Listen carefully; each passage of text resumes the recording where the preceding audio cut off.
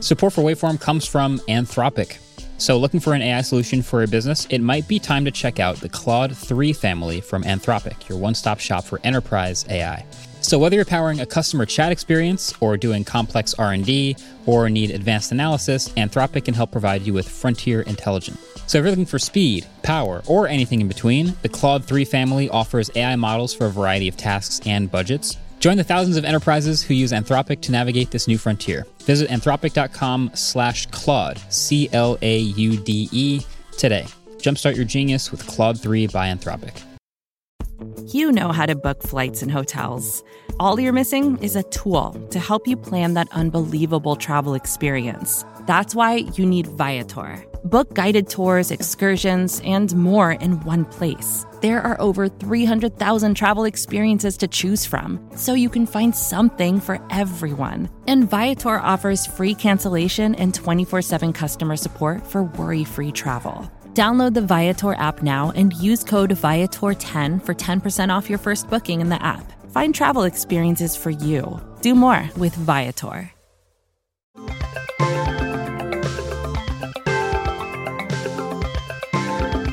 What is up, people of the internet? Welcome back to another festive episode of the Waveform Podcast. Another festive episode? Well, even more than last time. I think 2 people last time had festive sweaters on. Yeah. I was out. I didn't get the memo. Now it's 3 for 3. Oh. So this is another even more festive episode Okay. than usual. It's good. It's great. Anyway, we're your hosts. I'm Marquez. I'm Andrew. And I'm David. This week, we've got a bunch of stuff for you. Google is the subject of another lawsuit. Fun times. Thread is federating. I promise that means something. And we've got the Smartphone Awards and the Blind Smartphone Camera Test recaps and some fun EV news. Plenty to jump into. Plenty of places we could start. I feel like we could do the lawsuit stuff first. Well, first, First. Apple is halting Apple Watch Series 9 and Ultra 2 sale That's in a the lawsuit US this thing. week. It is a lawsuit thing, but it's like a lot bigger of a deal in a lot of ways. So I read the headline and I kind of knew that there was some background lawsuit stuff brewing, but I didn't know it would actually get to the point where Apple would have to stop selling it in order to resolve this. Can you explain what happened and how it got to this point? Yeah. Okay. So a little bit of history. Long time ago, Apple reached out to this medical tech company called Masimo, and it wanted to collaborate with them about using their blood oxygen sensors potentially in the Apple Watch down the line. But pretty soon after they had that initial call where they were like, yeah, we would love to collaborate on your technology and it would be great, Apple started hiring all of their employees. They ended up hiring 30 of their employees, including their lead chief medical officer. And they were like, we'll double your salary and give you millions of dollars in Apple shares. So, Hard bargain. Yeah. Said yes. hard bargain. And then in 2019, Apple published patents for blood oxygen sensors in their watches under the name of one of the former employees, which is a bad look. Yeah. Yeah. And It just seems so obvious. yeah, it seems pretty obvious. Good trail. And then launched the blood oxygen sensor in the Apple Watch Series 6, which had the feature. Yeah. In 2020, Masimo was like, this is a problem. So they sued Apple in federal district court for gaining access to proprietary information by hiring those employees. And that lawsuit was taking way too long and it was not going anywhere and just kind of stalling in court. So in 2021, they filed a patent with they filed a complaint with the International Trade Commission that trying to get Apple to stop being able to sell the product, basically. That's how you go through if you're like, we need you to stop being able to import products and all of this kind of stuff. So Masimo actually won that in January of this year, but nobody really thought much of it because Apple gets sued all the time. I want an exact example locally here. At least one time, I think either Adam or Ellis brought it up. They were like, at the end, we were done recording and we were like, is there anything else we want to talk about? It was me. It was you, right? And you were like, do we want to talk about Apple not being able to sell the Apple Watch because of this? And I You all explicitly laughed. remembered saying, I don't think we should cover it. I I just agreed. don't. I said, I don't see Apple getting punished at all. I don't see anything coming of this. Apple is too big. And here I am eating my words. Here, we're talking about it they now. get sued constantly, go. and there's always these headlines that just say like Apple might have to stop Yeah. selling this if this company, ABC. I think history was on my side in that assumption, but Yeah. Ellis wanted to talk about this months ago. So I think the reason Ellis brought this up was because in October, the International Trade Commission issued an import ban on the Apple Watch Series 9 and Ultra 2, Ultra 2, right? Yep. The newest Ultra, yeah. Yeah. That was going to stop them from being able to import the watches into the country because their, parts are made in all the other countries and stuff. But there is a 60-day presidential review period on International Trade Commission bans that allows the president of the United States to veto something like this. Famously, this happened with Apple before, with the iPhone 4, because Samsung sued Apple for using a cellular radio technology that it had a patent for. But Obama decided that that technology that was being used in the iPhone 4 was an essential technology for basically all cellular radios and all smartphones. So it wouldn't make sense to ban that part because then Samsung would be the only phone company in existence. So they vetoed that. But this one is much less likely to get that veto. Yeah, it's just the blood oxygen sensor technology of one of the features. And I mean, the history kind of like talks for itself that they reached out to them to work with them, and then immediately after talking to them, just poached all the employees. The paper trails. And then filed the patent with the name of the employee that they poached.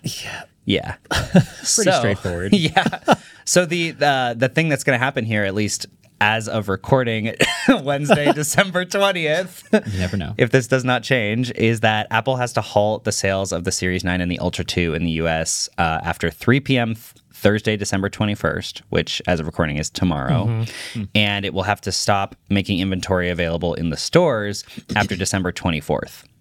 So it has to stop online sales first. Oh, man. Okay. Yeah. So if you're trying to get a Christmas gift and you were thinking about getting someone an Apple Watch, it just became a way better gift. Did you say though that it can be still sold in like a Best Buy or something like that? So, do they have to have inventory already, or can now they buy up inventory? Well, theoretically, they can still buy inventory from Apple, except that Apple can't import more inventory after December 24th. There's a giant shipping container on its way here right now with as many Apple Watches possible. Yeah. Best Buy is buying as much stock as they can afford. Right. The order will ban imports of the devices after Christmas Day, which Apple will be prohibited from selling to other app outlets as well. It's a pretty big deal. I feel like people that get Apple gift cards for Christmas are going to be really disappointed. And apparently Apple has already started going to employees and like telling them about how this is working, and they're changing all the signage in their shops. So they still have Apple Watch as signage, but it's just like the text and it shows the SE, but they're not like showing the Ultra 2 and the Series 9. That's fascinating. Yeah. That is fascinating. I guess my like ultimate question here, I saw something about how like Apple's trying to figure out ways around this and how they can do it. Does everyone care about the blood oxygen that much that they can't just be like, screw it? No more blood oxygen. A good point. How often do you use that feature? Or how accurate is it even really? Yeah. So I remember when it got announced and it was pretty cool. And you remember the David Blaine Ascension project where that was around the same time the feature got announced? He was like, should I use a dedicated blood oxygen monitor or should I use my Apple Watch? And I was like, dude, use the dedicated. You're 10,000 feet in the air. View through the back of your wrist. There's no way it's that good. Just use the thing you have.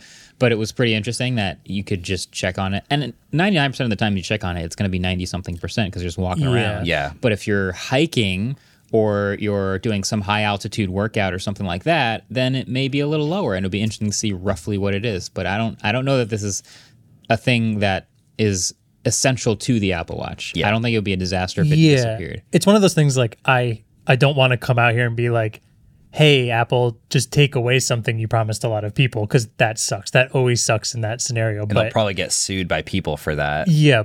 But if Apple were to theoretically just disable it on every single watch and continue to sell, I think the amount of people that would notice that is like very few. Extremely minimal. Fair. And It's kind of widely known that all of these sensors are not very accurate on smartwatches, but what's important about these sensors is the trend data, right? If you have like a pretty stable VO2 max and then one day it drops significantly, that tells you something, and it doesn't matter whether it's like 5% accurate or not. Yeah, we had a really good episode with Dr. Mike kind of like going over that, like, these things are all fun.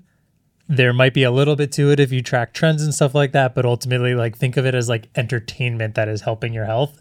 And I would probably argue that blood oxygen level is one of the least important out of a lot of them. Unless it plummets. Unless it plummets. The Series 6 launched like right around COVID though, so a lot of people were using it to try to figure out if they had COVID or not. Yeah, we won't be able to tell you.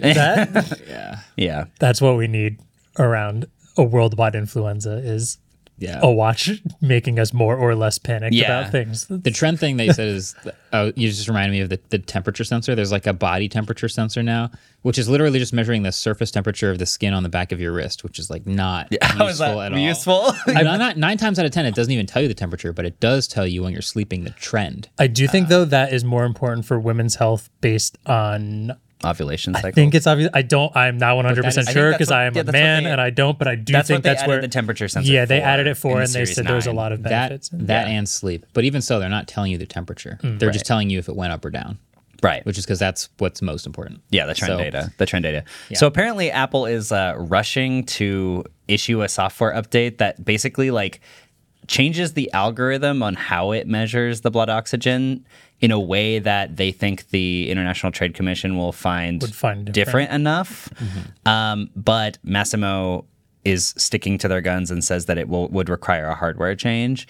So it's going to be dependent on what the International Trade Commission says. If it requires a hardware change, like especially because this is all health data, Apple needs to get all this stuff like approved and like do multiple rounds of testing. Yeah. So it's not going to be easy to just switch out a piece of hardware and then just start shipping them again. If they actually cannot start selling these, they're probably just going to nix the Ultra 2 and the Series 9 until the next generation. Do you know if they just which would be disable functionality of the hardware, would they still not be able to sell it because the hardware is there? Like if theoretically they did what I said and just said like there is no more of this, it's not even using that sensor. That sensor is just a spare part now. Yeah, I don't know. I'm not sure because I don't even think that that's something they could do without like updating your Apple Watch software.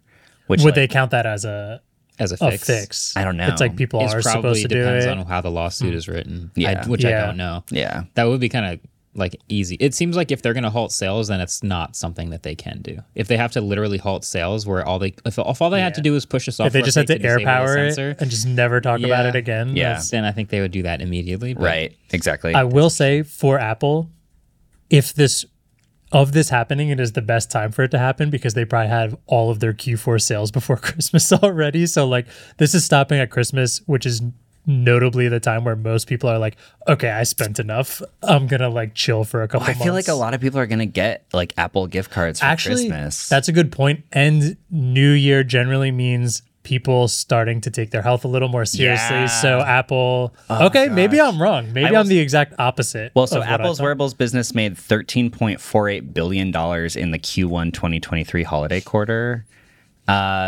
And that's going to get nixed pretty significantly if these start. Is this just Apple Watch Ultra 2 and Series 9? Yes. So they could sell Series 8 and Ultra 1? They currently sell refurbished Series 8s on their website, but they will not be able to sell those if this goes into effect. So it's all the way back to the beginning of this sensor in Series 6? Yeah, but they don't sell Series 6 or Series 7 anymore. So they sell Series 8 and Series 9. They'll have to halt both of those. Yeah. And I assume the first and second Apple Watch Ultra have that blood oxygen sensor. Theoretically, but I don't think they sell them. Ultra Watch 1? Yeah, I don't think they sell Ultra 1s. And the SE does not have it, right? The SE doesn't have it. So they can still sell the SE. Yeah, they can still sell the SE. Wow. So can I ask a stupid question? Sure, it's probably not stupid. I think it is. We just said wearables. Is that only watches or are like AirPods included in that? I'm not totally because sure. I don't... I guess I'm thinking too much accessories and like a wearable is a smart device acting as something that was previously something you wear.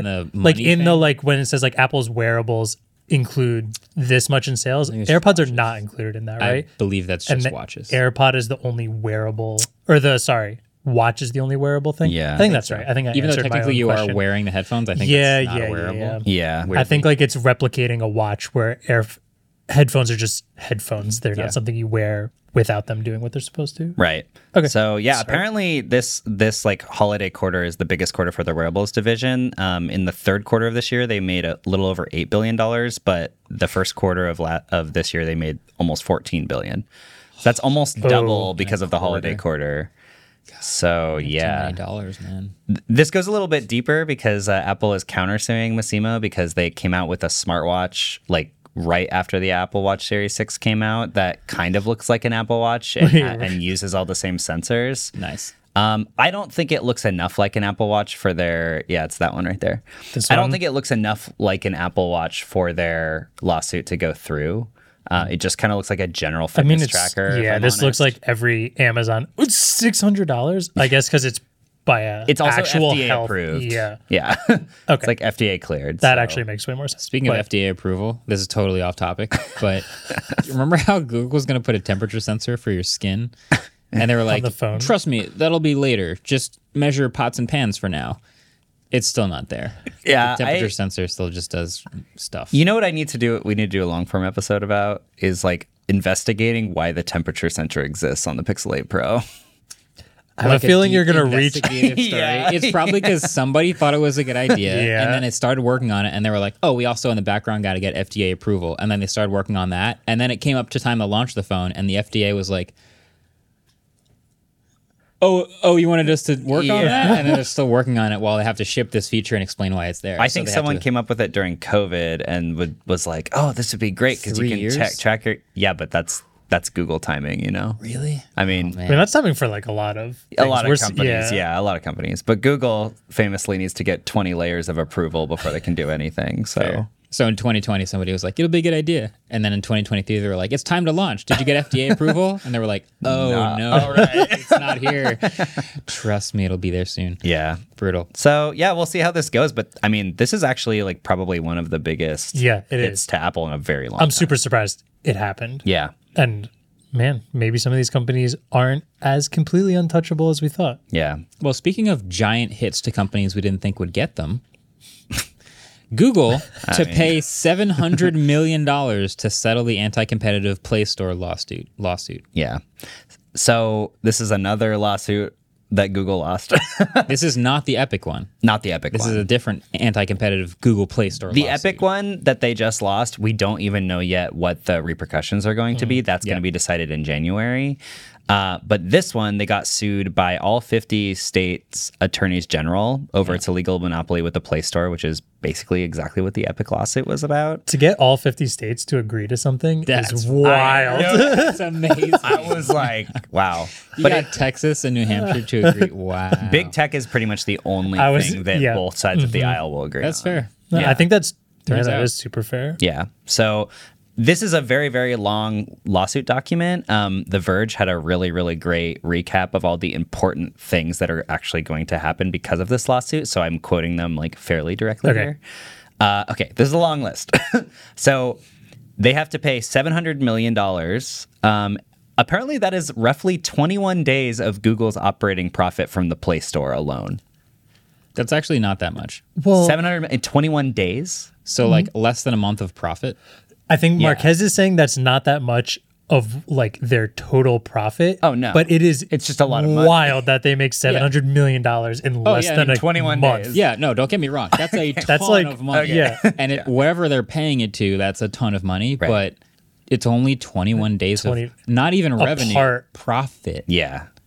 Yeah. 21 days of profit. Oh, Well, it says operating profit. That means they paid all their operating expenses and they have that left over in 21 days. That's insane. That's insane. That's like nothing. Yeah. That's crazy. That's crazy. Okay. Wow. So 629 million of that 700 million is going to go to consumers who may have overpaid for apps or in-app purchases via Google Play after taxes, lawyers' fees, and so on. Whoa.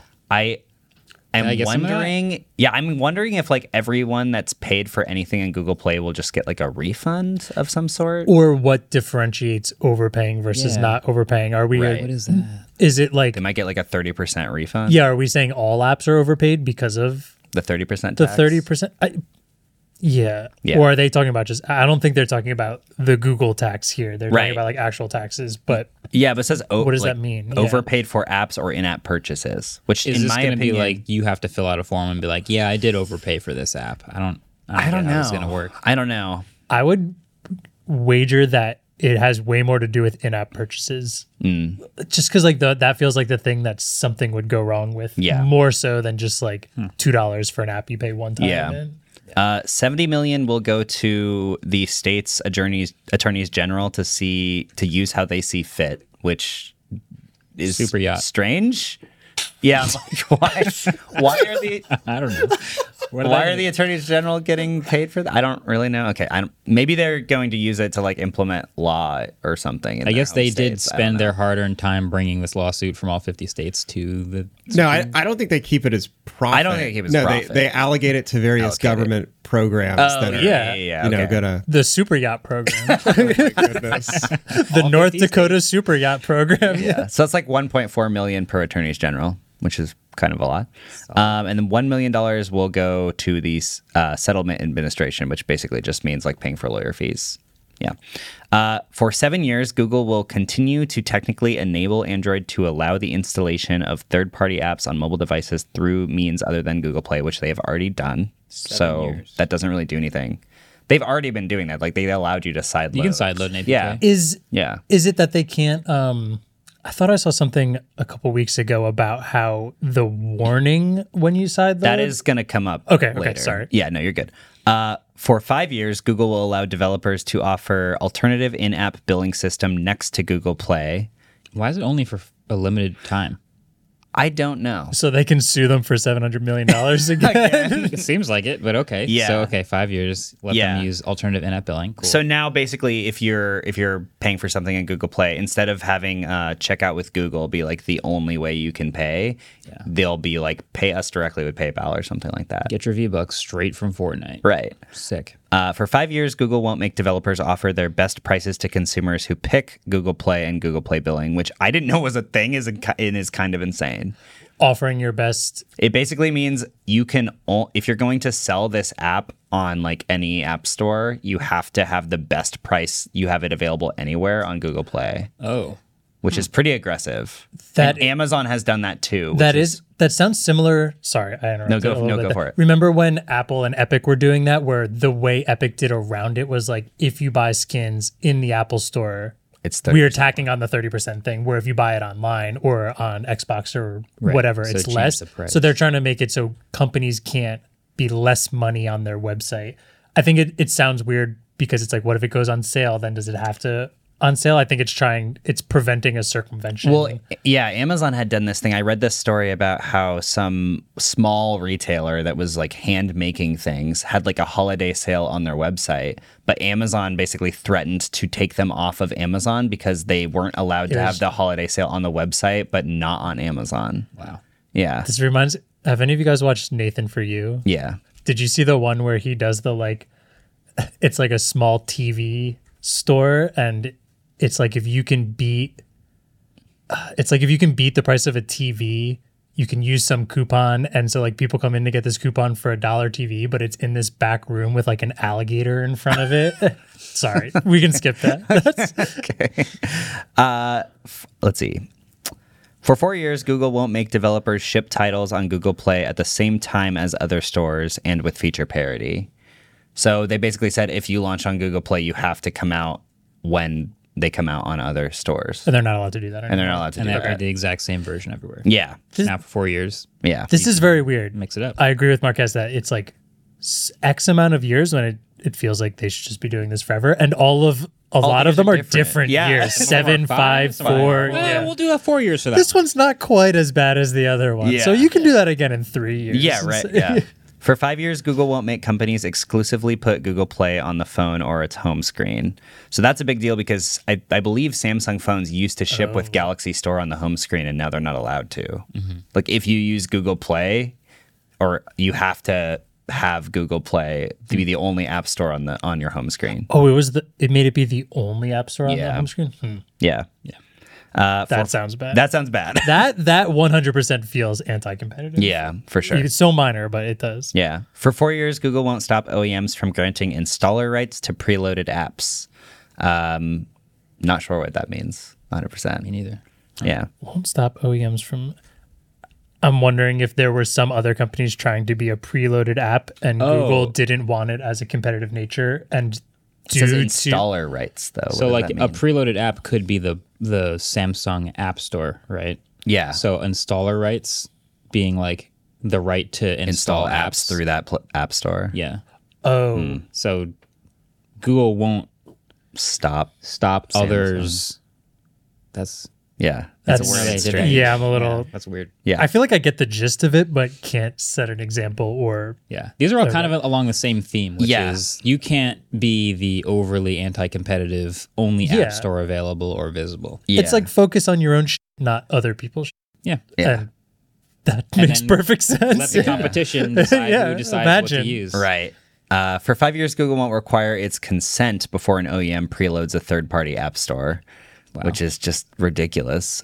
For 4 years, Google will let third-party app stores update apps without requiring user approval, which it's crazy that they didn't allow that before. For 4 years, Google will let side-loaded app stores use its APIs and feature splits to help install apps. So I guess that means that the Google Play Store has like special APIs that only it can access through Android. For 5 years, Google will turn its two side-loading scare screens, this is what you were talking about before, into a single user prompt, which will read the equivalent of this agreed-upon language. Your phone currently isn't configured to install apps from this source. Granting this source permission to install apps could place your phone and data at risk. It still seems That's it's about just what it one versus two. It's part of this is so funny to me because I know there's so many people who are less tech savvy that would see that and totally freak out. Yeah. And then are the same people who, I guess that makes sense. They're the same people who get scammed by the fake website that says like we have all of 100%. Yeah. That's super scary. I agree. Yeah. I think that Google kind of has a right to its users and they should show screens that say like, just so you know, this is not, we can't control this. So whatever happens to your phone is like not controlled by And us. it's 100% like a legality thing. Like they're covering their own, but at the same time, them covering themselves there is also beneficial to them because it's going to push more people. And this is always Apple's argument too, is like, if we can't control the pipeline, then we can't make sure that our devices are secure for our users. What I ultimately see here, maybe we can talk about it as the end, is like when all this goes through, I'm very interested to see like, are things going to crash and burn like they've made it seem like it's going to happen, or is everything going to be fine and we're going to be like, wow, we got scared out of this for a long time? Because some of those arguments are totally reasonable, but you can also tell are even more beneficial to the bottom line of Google and Apple making money off of it. Right. For 5 years, Google will let user choice billing participating developers let their users know about better pricing elsewhere and complete transactions using the developer's existing web-based billing solution in an embedded web view within the app. This basically just means that you're allowed to say, hey, if you buy through us directly, then it's cheaper and you can purchase through that directly. So that feels like a tack on to the one we talked about before of allowing prices being different. Right.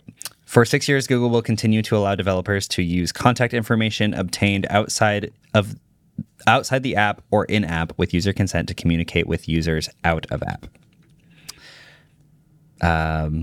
Vague. Contact information obtained outside or that I don't fully know. I don't understand. fully understand that one. Maybe it's like you can't only, Google is not the only one that's going to autofill your contact information like you're able to do. I guess if you can do inside the app, then they inside can the app use itself, like email, phone number, right. I don't know.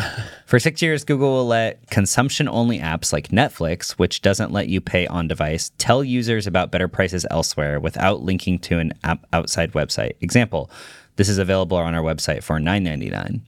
Yeah, this is a big one. Yeah. I think the last two here are the ones that actually matter the most because that would be pretty classic. Netflix would really, really want you to sign up for Netflix on Netflix.com or in the Netflix. It's the only way they allow it right now. Yeah, because if you signed up through a different service like the Play Store, they would require you to have the same price because that's one of their rules, and then they would take 30% of that. So instead of offering it for a higher price to still make the same amount, they would just go, never mind, you can't sign up in the Netflix app.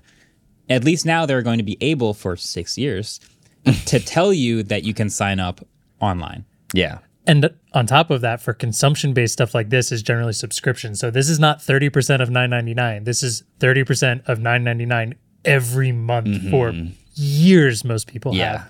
have. This also sorry. It's a good, most people sign up through their phone anyway because a lot of people are probably overpaying for stuff and not realizing it. What's interesting about this is this feels similar to two steps above here that says are allowed to complete transactions using existing web-based billing solution, similar to that, but also embed it inside the app, except that's only for the next 5 years, and for the next 6 years They can you can do that, but I guess not embedded in a website inside the tell app. people it's somewhere Just else. tell them, Go to the website, please. go to the just website. pop-ups. Yeah, and specifically it says like that you can say what price it is Okay. through their website. Because before Netflix just said you can't sign up for Netflix through this app. But now you can say you can't sign up for Netflix through this app. Please do it on the website. Also, it's cheaper on the website. Yeah. Yeah. And then last one, promise. For 6 years, Google shall not prohibit developers from disclosing to users any service or other fees associated with the Google Play or Google Play's billing system. So for 6 years, they're going to be like, hey, guess what? There's a 30% cut. That's why it costs so much. Right. Yeah. Yeah.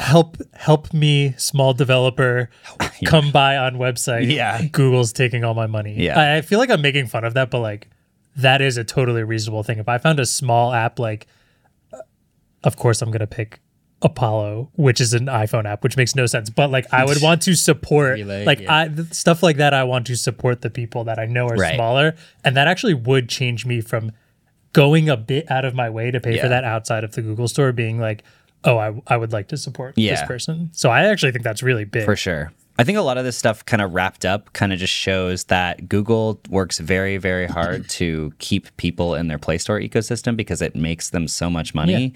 And this kind of shows how far they'll go, like not allowing developers to say specific things, needing to launch at the exact same time as every other platform if they launch on Google Play at all. Like they really kind of have control of the way that you launch apps. Yeah. Like a lot of control. Yeah. I mean, this is not even everything, right? This is just Yeah. like the big kind of things. And man, Right. I knew it was like 30% and some stuff, but this almost feels like they're like an extra chairman on the board of every single app that's in the store and telling them exactly what they can Yeah. and can't do. They were able to do so many of these things because what was the alternative? Going, I guess we won't have the Play Store on our phone. It's like, no, you have- need that on Yeah. your phone or your Yeah. phone won't sell. but- So yeah, they're able to pull those levers. And it goes outside of it too, because a lot of this stuff is based on side loading when it's like, Right. danger, Yeah. maybe you don't want to do that. Come pay my 30% fee that they're not allowed to tell you we're taking. Right. Yeah. Yeah. I think theoretically what the government wants to see is just that Google is open to having like choice. So yeah. And theoretically, the best option would be people still use the Play Store because it's the best place to buy apps. It has lower prices because Google takes less of a cut. It has better features, whereas like third-party app developers and app stores could exist. But if Google actually wants to make all the money, they need to be the best product, whereas right now they're just not allowing other products. Yeah, I think that. And I think ultimately, if you look at the number, Google is going to lose a ton of money in a number. But if you look at percent of profit lost, I think it's going to be super minimal because the Play Store is the easier way of doing a lot of this. And most people are going to do that because not everyone's tech savvy and that's Right. the easiest way of doing it. So like this isn't going to make that much of a difference, but Right.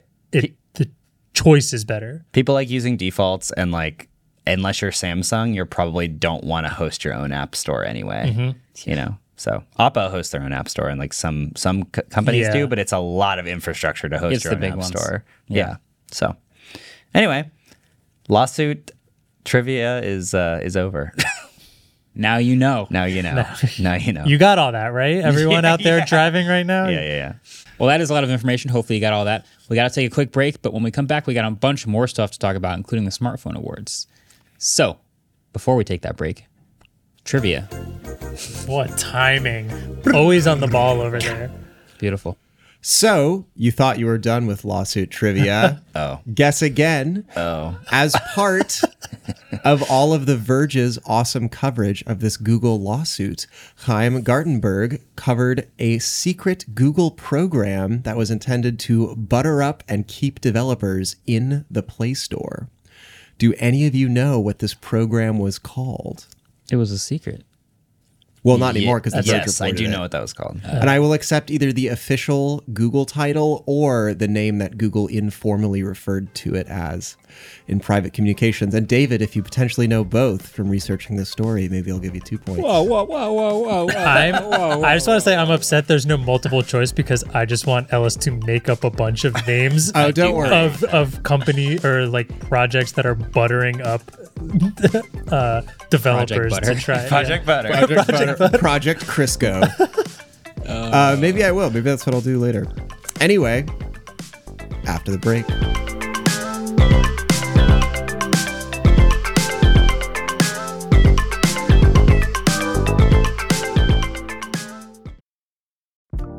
Last week, Kanye West accused one of the biggest Twitch streamers of being an industry plant. It's an idea that comes up so often on platforms like TikTok and elsewhere. You see people who have blown up seemingly overnight, and the question is, who's behind them, right? That's what everyone wants to know. Tipping the scales and pulling the lever to make them seemingly the next it thing on the internet.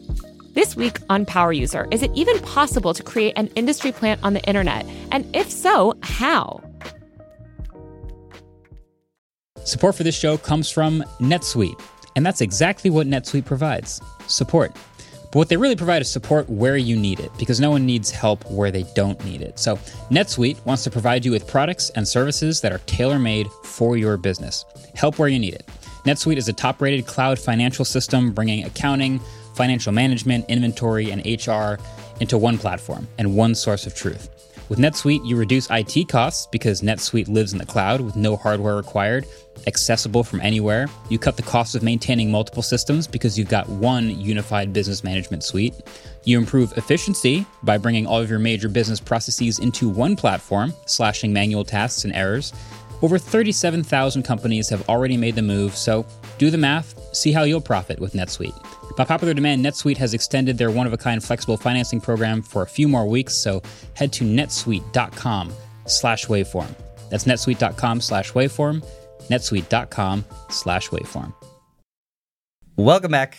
So we slightly missed this news last week because I believe that it started happening on like Thursday, and we record these episodes on Wednesday. So Yeah, pretty classic. Pretty classic. But Threads officially started testing federation through ActivityPub.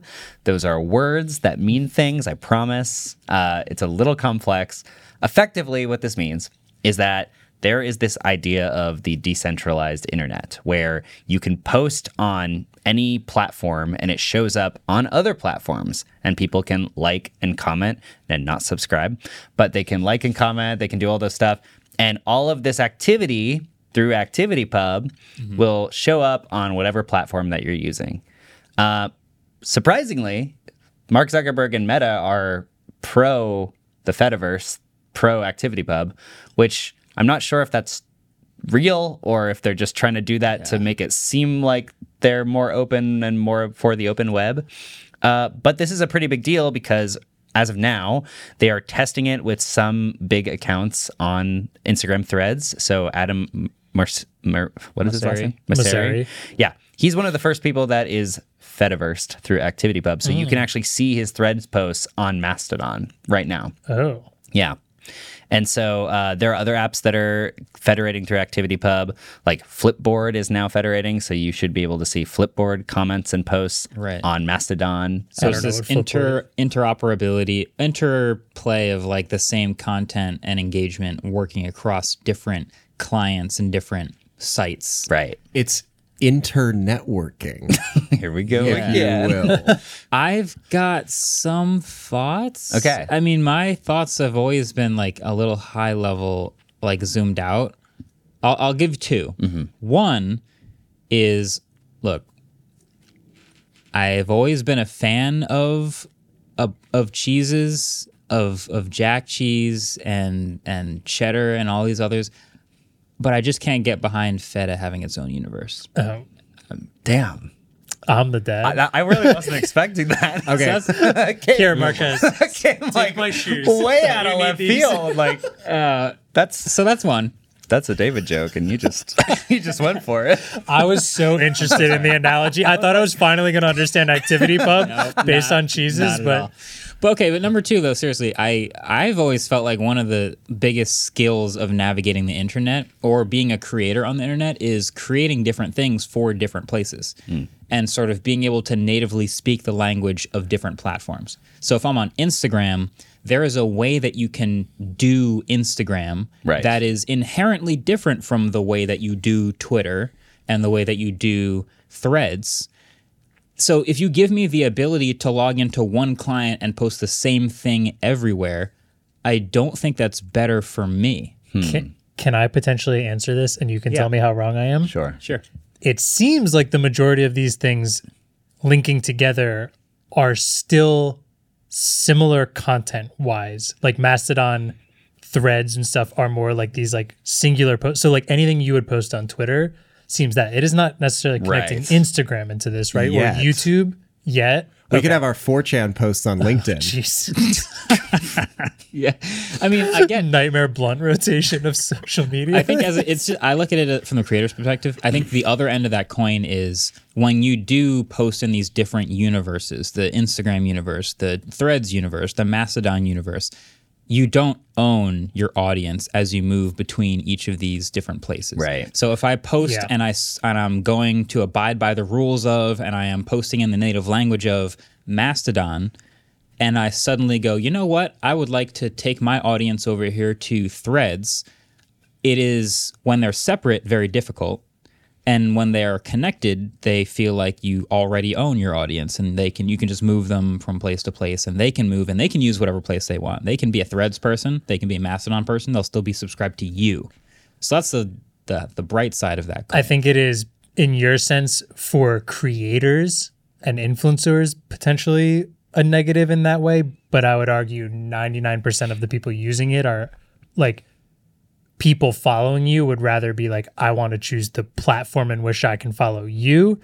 Mm-hmm. And that's more user base than the people who are more worried about like, where are all my followers splitting off into? I guess I wonder how much of people's decision to use each of these platforms is based on the people there or the platform itself. Like when I go to Instagram, I'm there for Instagram stuff. And when I go to Twitter, I agree with that totally. Yeah. Like I do think there's a totally different version, like how you post on Instagram versus Twitter. I mean, Instagram is where Travis Kelce can post winning a Super Bowl. Twitter is where he can post about a squirrel eating bread. They're like totally different things. But like, I think in the sense of if people want to follow your Twitter, I don't want to call it persona, but the type of content you're doing on Twitter, then somebody might be like, well, I like the layout of Mastodon better, but I still want to follow Marquez, even though he likes posting from Twitter. Right. So then, am I right in that? It's more like the users and the followers sounds like such a stupid term, but like the people keeping up, giving them, it's like, am I going to watch hockey on a Samsung? If hockey was only on Samsung TVs, do I want to be able to get the choice of watching it on an LG TV instead? Right, sure. It also, it leads to like a world where like, and this is all hypotheticals, right? But like Marquez, you review cars. So let's say like the guy hypothetically who owns your favorite social network also owns an electric car company that you gave like an unfavorable review. And then he's like, wait, I don't want you on my social network anymore. You can still reach all the same followers who are on sites not controlled by this hypothetical person. Yeah. Theoretically, this actually feeds into what we were talking about with a lot of competition, because in the previous landscape where all of these companies could make Twitter apps, Twitter clients like Falcon and all these Twitter apps that we used to be able to use before the API tokens disappeared, that was sort of like everyone's making it an app because they have an open API, but it's all feeding into this one server base that Twitter operates. And Twitter makes the rules and Twitter makes the features and controls it. Exactly. Yeah. So now it's like you don't have, like right now, if you want to make a social networking company, it's probably the hardest thing you can possibly do because you have to gain a social graph, which is why Instagram Threads was like the easiest one to do because you just onloaded everyone from Instagram. And which is why buying one of the most popular social media platforms and renaming it was kind of a dumb move. Yeah, but that's why like T2 didn't work because they weren't able to get enough people on it. That's why Blue Sky is having trouble because they're having trouble getting people on it. But theoretically, if you just had this protocol, you could make a social networking app and you already have everybody on it. Yeah. You already have all the content. So if it's just an app that has different features or a different layout, or you wanted to have an API that like, or not an API, if you wanted to have a feature that only showed you hiking threads or hiking posts, you know, it automatically uses AI to like only show you hiking stuff or only show you this. Yeah. Then you can have a lot more competition because you can just build an app and plug it directly into the Fediverse, and you don't have to build your own social graph. It just already exists. I'm cool with that. I think it's a great idea because I'm going to inevitably want to use certain apps, but with different features it's like having third-party clients again, like that. I love that world. Right. And I would have used third-party clients for everything. Mm-hmm. But yeah, the hypothetical like fast forward into the future where every single social media company is plugged into the Fediverse, and I just post one thing and it's my LinkedIn and my Instagram and my Twitter. Like, I don't like that. Woof, Yeah. There was that meme that was going around a couple of years ago that was like me on LinkedIn, me on I did one of those. yeah. It was always like me on LinkedIn, me on Tinder, me on Instagram, Twitter, and it was like completely different personas. And there's a reason it's different. Yeah. And I think that's why it's so hard to have like new social media apps, is because we are in the age of like mature social media. Like all the ideas have been taken. Like TikTok came along and it was like, oh, that's actually new and different. Here comes 20 billion people. Yeah. Like short form, vertical. All right, we're doing it. It's going to be genuinely really hard to come up with a new one because we have all these great ideas already. But also there's like a reason why I post some things on one place and some things on the other place. Yeah. You could probably still do that. There are probably you're all plugged settings. You could probably easily set up settings to say, like, I don't want posts that I make on this app to show up on other apps in the Fediverse. Yeah, that makes sense. Or like that I don't want to see other people's posts from other apps. You could probably do that too. Yeah. Yeah. Yeah. It's just like that my number one like sign of a talented content creator is they're able to speak the language of a native platform. Totally. And I think to go on to a question I have in terms of people who are content creators using social media and what this could entail. This might be another dumb question, but I know nothing about ActivityPub. Let's say you post something on Twitter and somebody follows you, or on Threads because it is going to get linked, but somebody who uses Mastodon follows you. Would you see numbers reflected on the app that maybe Marques posts from? I actually don't know. I believe so. I would kind of assume so, but I just keep thinking about how I don't know how marketing agencies are still so bad at working with creators and understanding engagement and metrics that now we're going to add potentially dozens of different platforms that can connect to one thing. Like, they're just not going to have any idea how to like gauge an audience of a content creator. It's instead of being we would like one Instagram and one Twitter, they're just like we would like one post.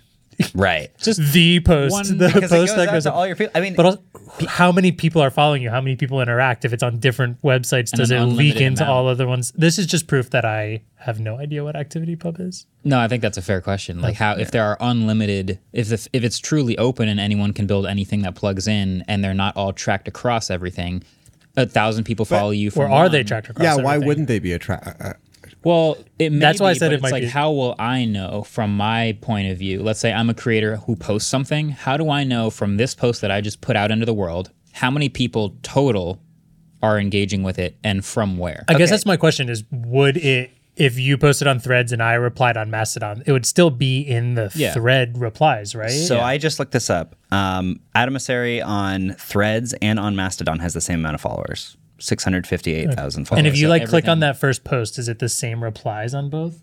Let's Should see. be. Yeah, it should be. It's got 14 replies on Mastodon. And there's like 300. And it's got 138 replies. So, I mean, they haven't built it out completely yet. Okay. They said they're like adding features and working through it. And they said it's going to take upwards of a year to actually get the full functionality built out. So theoretically, everything could, when it's built out, get synced across everything. All of the comments are supposed to get synced. All the likes are supposed to get synced. But I think right now, all that's happening is the posts get like cross-posted. But they will eventually all be integrating. That makes so the fact that they have the same amount of he has the same amount of followers on both platforms is actually, I think, good, because I think that a lot of influencers will actually like push their numbers up a ton because they'll go to someone who wants to make do a YouTube ad and they have no followers on YouTube, but they have a ton on Instagram. And they'll say, I have 800 million followers across all my platforms, but that's all Instagram. But they can tell someone who wants to make a YouTube thing that they have a lot of followers.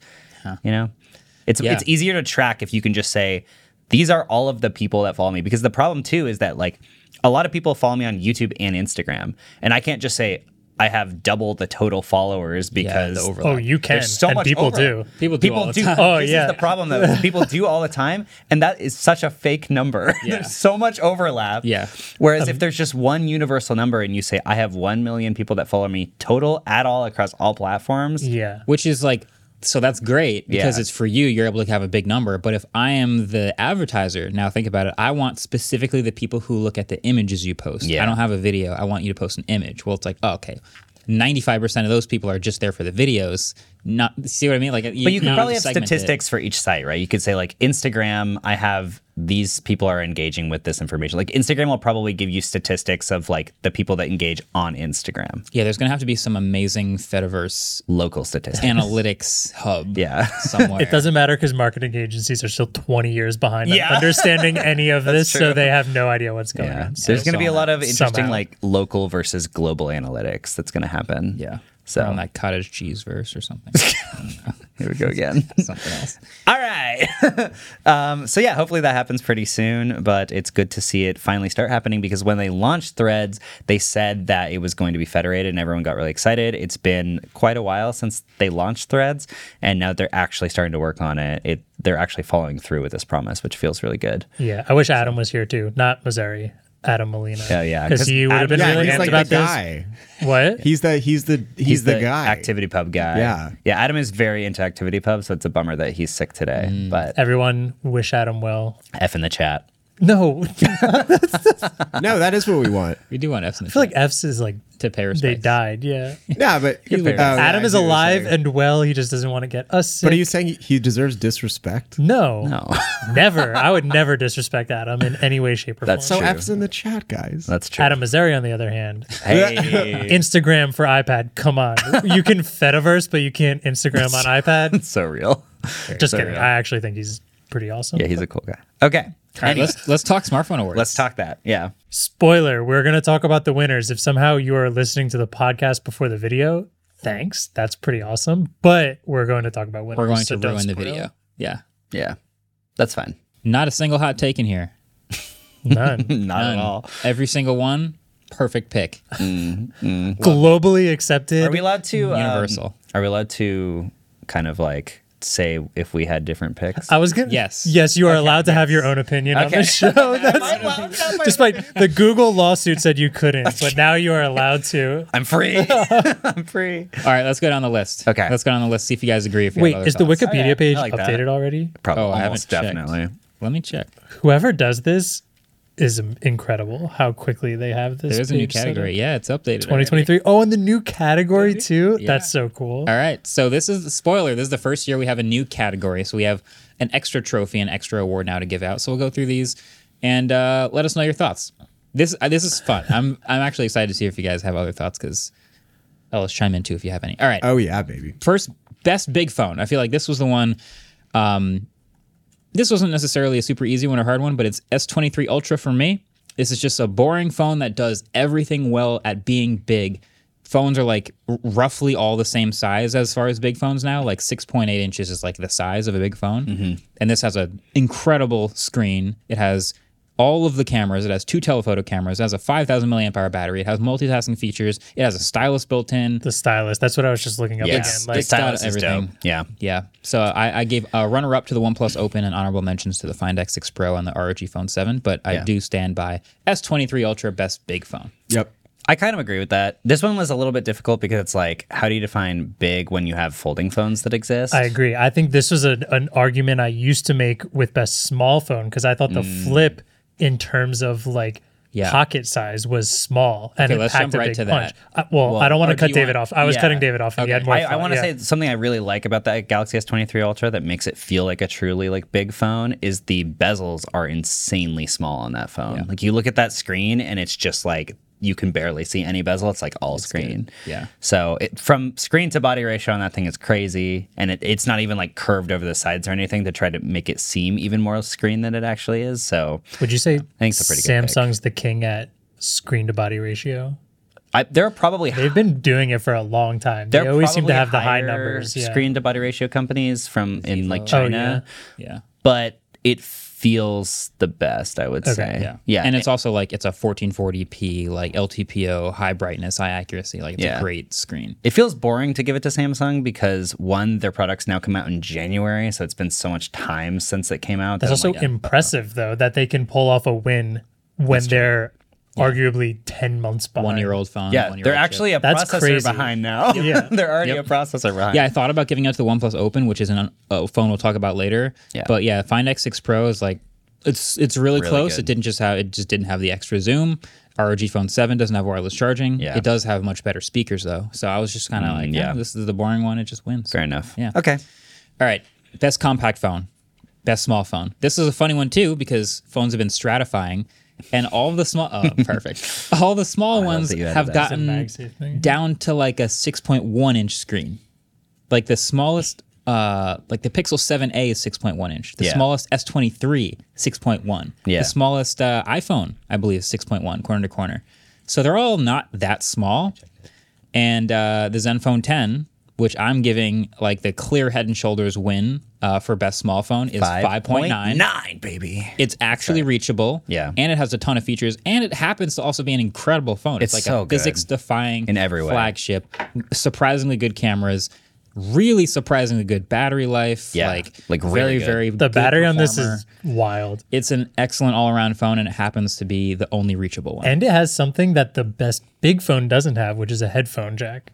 It does. I still think that's crazy. $599. It's got an insanely fast processor. Insanely good battery life. It's got wireless charging. They it's fixed tiny. the back. I honestly think it's nearly flawless. That was And by the way, they're probably not going to make another small one. All the rumors are pointing to there being a Zenfone 11 Ultra and really no nervous. Zenfone 11. So I've been using it since it came out, so several months. yeah, I love it. My biggest gripe, the ultra wide camera is not the best. yeah, It's soft. Which I've just like been realizing more lately because I'll be holding Lane in my arms and try and take a picture, and I'm like, oh, that's not that great of a picture. warped. But yeah, but no, I love it. I have like nothing bad to really say about it. it's so good. It's great. Can you show the MagSafe thing on the back of your It's phone? just like this MagSafe sticker. So you can buy these things now. I recommend this to it's everybody on their Android phone because then you can use MagSafe accessories. It snaps on. Yeah, It 3M's on.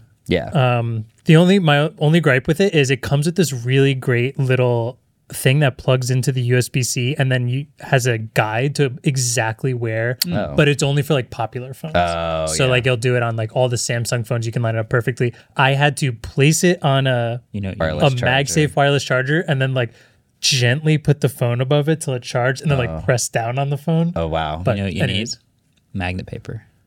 Oh, true. it would just look exactly like the sticker that's on it already. You know exactly where to find it. That would have been helpful. And then you could see exactly It does what come the in a ring pack is of and then two. move it over. They're like $8 also. Really? On Amazon. I'll have. Yeah. Maybe we can put a link. In I the first saw description, this. Dan Seifert from The Verge added it to his Pixel Fold, and then now Alex has it on his Pixel Fold too. It's great. It's great. It's great. I gave an honorable mention for the best small phone to the Z Flip 5 for the reason you were talking about. It is able to fold down smaller and it has a tiny screen on the outside that is usable. So when you open it, it's still a 6.7 inch screen. It's a big phone again, but it has the ability to be small. So I gave it that honorable. My counter argument against that is that I really like the Razr more. Really? I think the Razr feels a little bit cheaper, but I think it has a lot more character. Samsung phones to me feel like they have zero character. So I agree. But it's again kind of in that boring light where like I think the Razr has worse cameras, worse battery, worse software. Yep. But, Well, I like the software better on the Razr. And I don't know about I didn't use battery long enough to know if it's a worse battery life. But It's got a terrible camera. The Razr bad. in low light is one of the worst cameras I've ever seen. so I think like as far as flipping phones, like Samsung leads the pack. And again, we're going to talk about foldables later, but like just build quality and just the ability to be the best and have all the features seemed like that's head and shoulders above the rest. Like there's a couple flipping Oppos and flipping Huawei's, but this is the one. Yeah, So that makes sense. all right, next category, best camera, iPhone 15 Pro. It is the best overall camera in a smartphone for me, and this is coming from a person who shoots a lot of videos on smartphones and takes a lot of photos. And I think when you just look at photos, you can easily sway me off of this. Like there are others that take better photos. You could sway me to my honorable mention, which was the S23 Ultra with that 10x zoom. Crushes the iPhone zoom. 15 Pro Max even had a little bit of an extra zoom. But there are things that like, yeah, there are others that do better low light, that just have better photo features. Pixel, you could argue for all the AI features. But then video is a huge part of smartphone cameras too. And this always solidifies the iPhone for me because the video coming out of the iPhone is still so much better than all the rest. They added log this year. They added the ability to shoot to an external SSD this year. You can genuinely shoot excellent video on an iPhone in a massive variety of situations, which makes it the head and shoulders camera king for me. I think that all of the features they added for like log recording and all of the professional features, their USB-C recording to an external hard drive, all that stuff, I think that definitely like makes it a lot better. I will say though that I think that the dual exposure pixel thing they added to the Pixel 8 Pro this year made the video capabilities way better. Yeah. You shot an autofocus episode on the Pixel 8 Pro. I did. And everyone was commenting like, this looks really freaking good. Loved the colors out of it. The stabilization was a little bit shifty at times, but it was very sharp and had awesome color, and I loved that about it. Yeah. So and the mics were pretty good too. I mean, I need to shoot more in like less windy places to like really get a good idea of the mics. But I was using the background wind removal feature, and it was pretty good. So it's good. Right. It was good. But and again, both of them need more manual controls. But if you ask me if I could only use one smartphone camera for the next couple of years, I'm doing iPhone 15 Pro. Yeah. Pixel 8 Pro did add all the manual controls for the photo mode, which was really dope. Love that. So, yeah. I do have a question here before you move on to honorable mentions. And I saw it on Reddit. People are wondering, when you say iPhone 15 Pro, and now looking at some old things here, sometimes you said like the Pro and the Pro Max. In 2020, you only said Pro Max. Last couple of years, you've only said Pro. Are you kind of lumping them together, or because there is a distinction this year? Yeah, there is. Yeah, minimal, but the telephoto 3 to 5x lenses. That's it. Correct me if I'm the log stuff wasn't. No, it's on both. It's on both. Yeah. And this one I'm lumping them together. You're right. There is a different telephoto, and I think they both are head and shoulders above the rest, so they get lumped together in that way. If there was a bigger difference between the two, I would pick the one that's better, which I think because of the extra zoom on the 5X on the Pro Max, you could argue that that's better. I think some people who just use 3X zoom would be totally fine. You could argue that's just preference at that point. Yeah, it's a small difference, honestly. Having shot with both, it's not a giant difference. Samsung has a 10X, like that's a big difference. These two, I'm just putting iPhone 15 and 15 Pro together at the top. Okay, so if anyone wondering, you're talking about both. Or 15 Pro and 15 Pro Max. Pro and Pro Max. Pro and Pro Max, yes. Yeah. I gave the honorable mention to S23 Ultra for the photo stuff. And if you want to know the winners of the blind smartphone camera test after a few million votes. Yeah, let's talk about that. We've got them. So in standard mode, which was just a photo of me in front of the window in daylight, the winner for all of the masses was Pixel 7a. Let's go. Second place. Ben, iPhones always win. I love it. The A phone win last year too? Yeah, right? it did. It won last year as well. Yeah. The second place was the Pixel Fold, and the third place was the OnePlus Open. So am I correct that the Pixel Fold has the same sensor as the Pixel 7a? I don't think so. I think they told me it was new sensors. It's new, but it's the same size? Same megapixel count. Okay. Same 50 megapixels. My theory, which has been true since the Pixel 6, in my opinion, is that Google they keep updating the sensor size, but that algorithm is still made for the smaller sensors, and they have not updated the algorithm. And so it's made for this small sensor world where you have to like do a bunch of noise reduction and all this other stuff. So that algorithm like isn't very necessary for the larger sensors now, which is why the smaller sensor pixels keep winning. Because it works better on the smaller sensor pixels. Whereas the new ones, I've noticed that like pixels can overexpose really easily now, and like there's a lot of get a little HDR-y. Yeah. Process. Yeah, a little over processed sometimes. They don't really know how to handle all the extra light you're getting from the bigger sensors. It got a little more interesting in the other categories as well. But yeah, I was interested to see like Pixel 1, 2. Yeah. Not 8 Pro though, just 7a and Pixel Fold.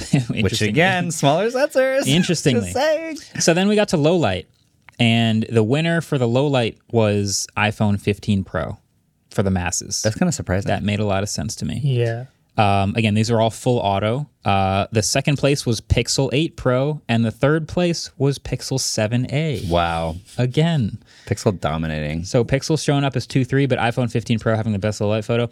These, for whatever reason, I mean, we took this on the roof with me in front of like the city background. I'm dimly lit.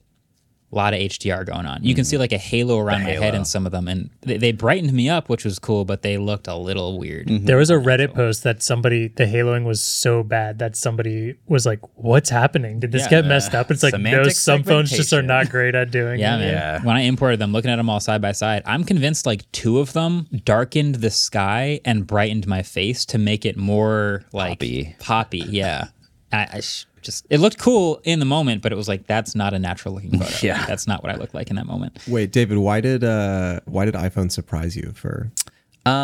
Because the low light performance is like not generally something that Apple like hyper focuses on, but I think that their color in low light was better than almost everybody else. It had the most natural color. We only did 3 photos, so there's a ton of other variables that were not tested. I think if you had a moving subject, this would have been very different because some of them automatically did a long exposure for low light, some didn't. The iPhone, I think, did a 2-second exposure for this particular shot. Some of them were just like, bam, single shot, blast the HDR. And if you were like moving, that would work because I would be like frozen, but the iPhone would have me blurred. So there's a bunch of variables that weren't tested here. But for this, me sitting still outside in the dark, pretty good. Okay. Last one, portrait mode, which was just me cut out from a background, normal looking shot. The winner was the Pixel 8 Pro. Dang. Second place was actually the Samsung Z Fold 5, interestingly. And third place was the iPhone 15 Pro. The portrait mode shots had the biggest variance between them all. Different focal lengths, different cutout strengths, different color characteristics, lots of stuff going on. Yeah. I think I also ended up with my winner being Pixel 8 Pro here. But yeah, Pixel podiumed on every single type of test. That's which crazy. is interesting. You know what's wild is that we tested 20 different phones, tons of different manufacturers, and the only 3 manufacturers that landed were Google, Apple, and Samsung. And the OnePlus Open grabbed the third OnePlus place. Open, right. grabbed a bronze medal in there. Yeah. Yeah, it's like watching the Olympics where they're like, dang, it's the same 5 countries. Well, the funny thing is, like, these are the 3 companies that everyone says, like, oh, their cameras are not actually as good as they say they are. Actually, these other companies are better. But then they win the blind test. This is as voted by you guys. Right. This is not me and my winners. This is, I put them all up blind and you guys voted millions of times. And these are the ones that had the highest ELO ratings at the end for each category. I picked the Vivo for the portrait mode. There's a lot of time. winners Vivo are sneaks in there a lot. My winners were a little different from this list. Yeah, mine were really different from this list. I think my highest standard was the OnePlus 11. Oh, Weirdly.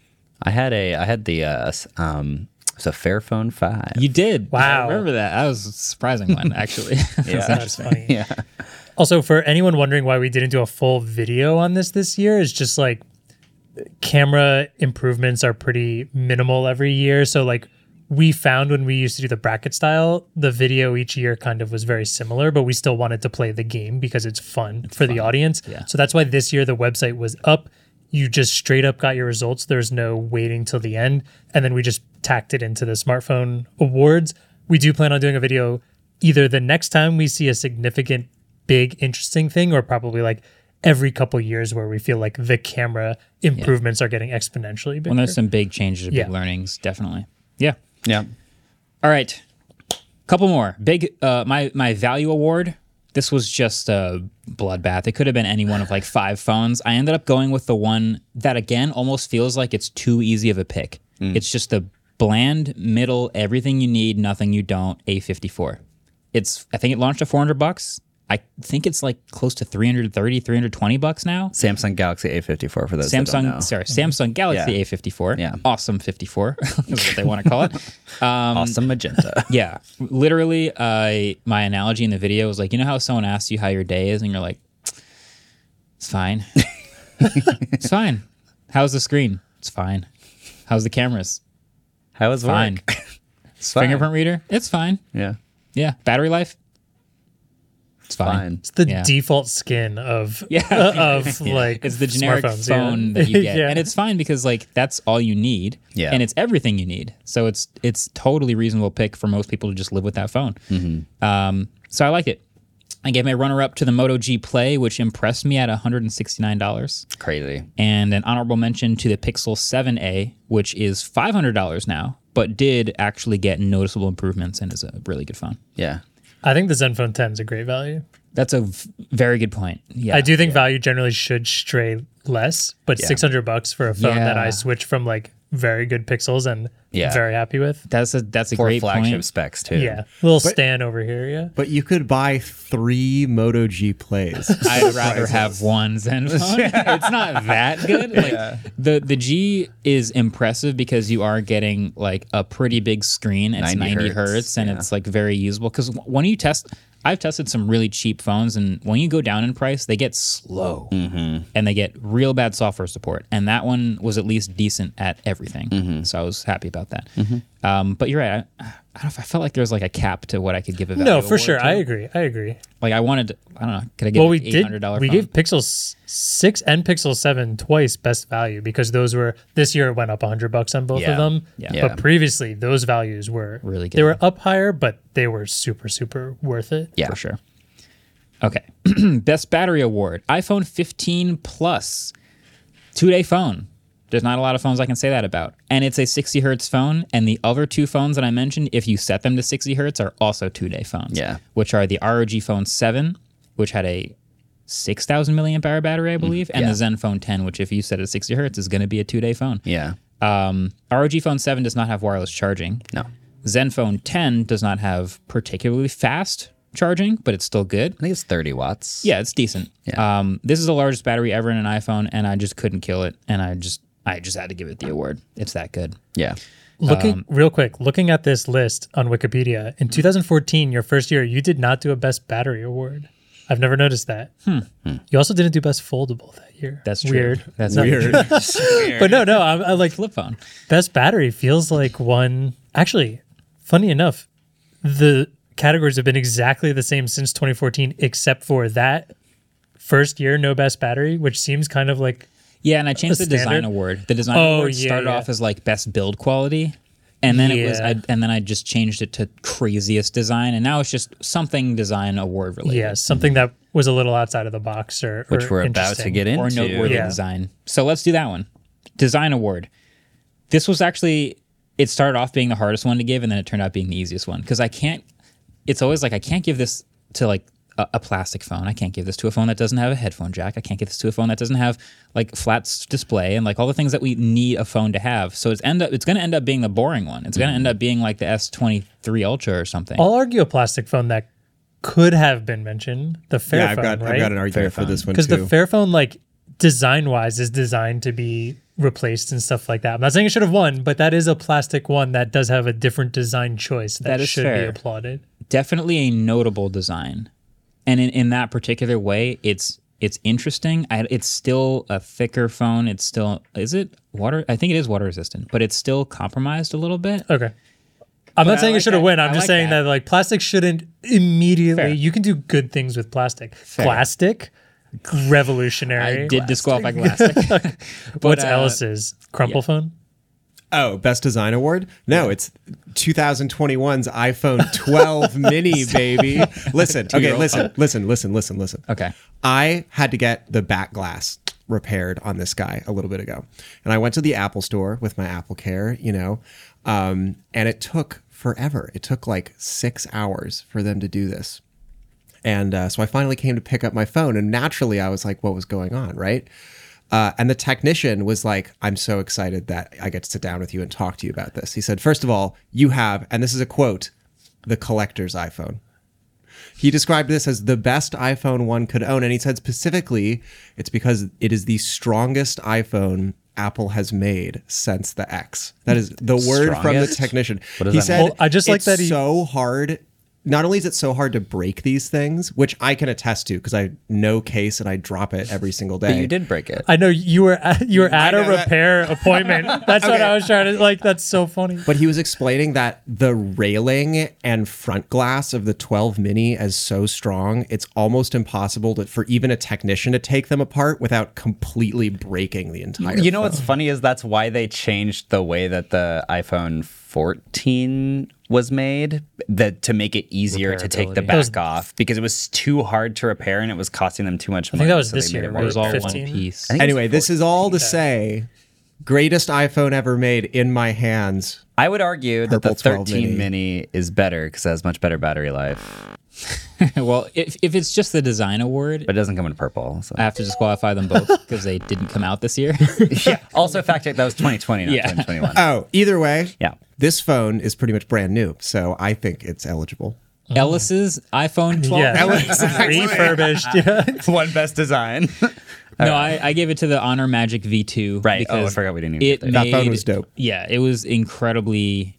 It was just a physics-defying Yeah. phone again. Yeah. 9.9 millimeters, biggest battery in a foldable. Just that by itself is like, wait, hold on. 5,000 milliamp hours. It's crazy. It has the full triple camera array. It has like all of the folding phone stuff, corner to corner outside screen, great aspect ratio, really, really good design. Yeah. So yeah. shout out to them. Pretty and it's crazy. a folding phone, which Yeah. is crazy because next category is the first ever best folding phone trophy.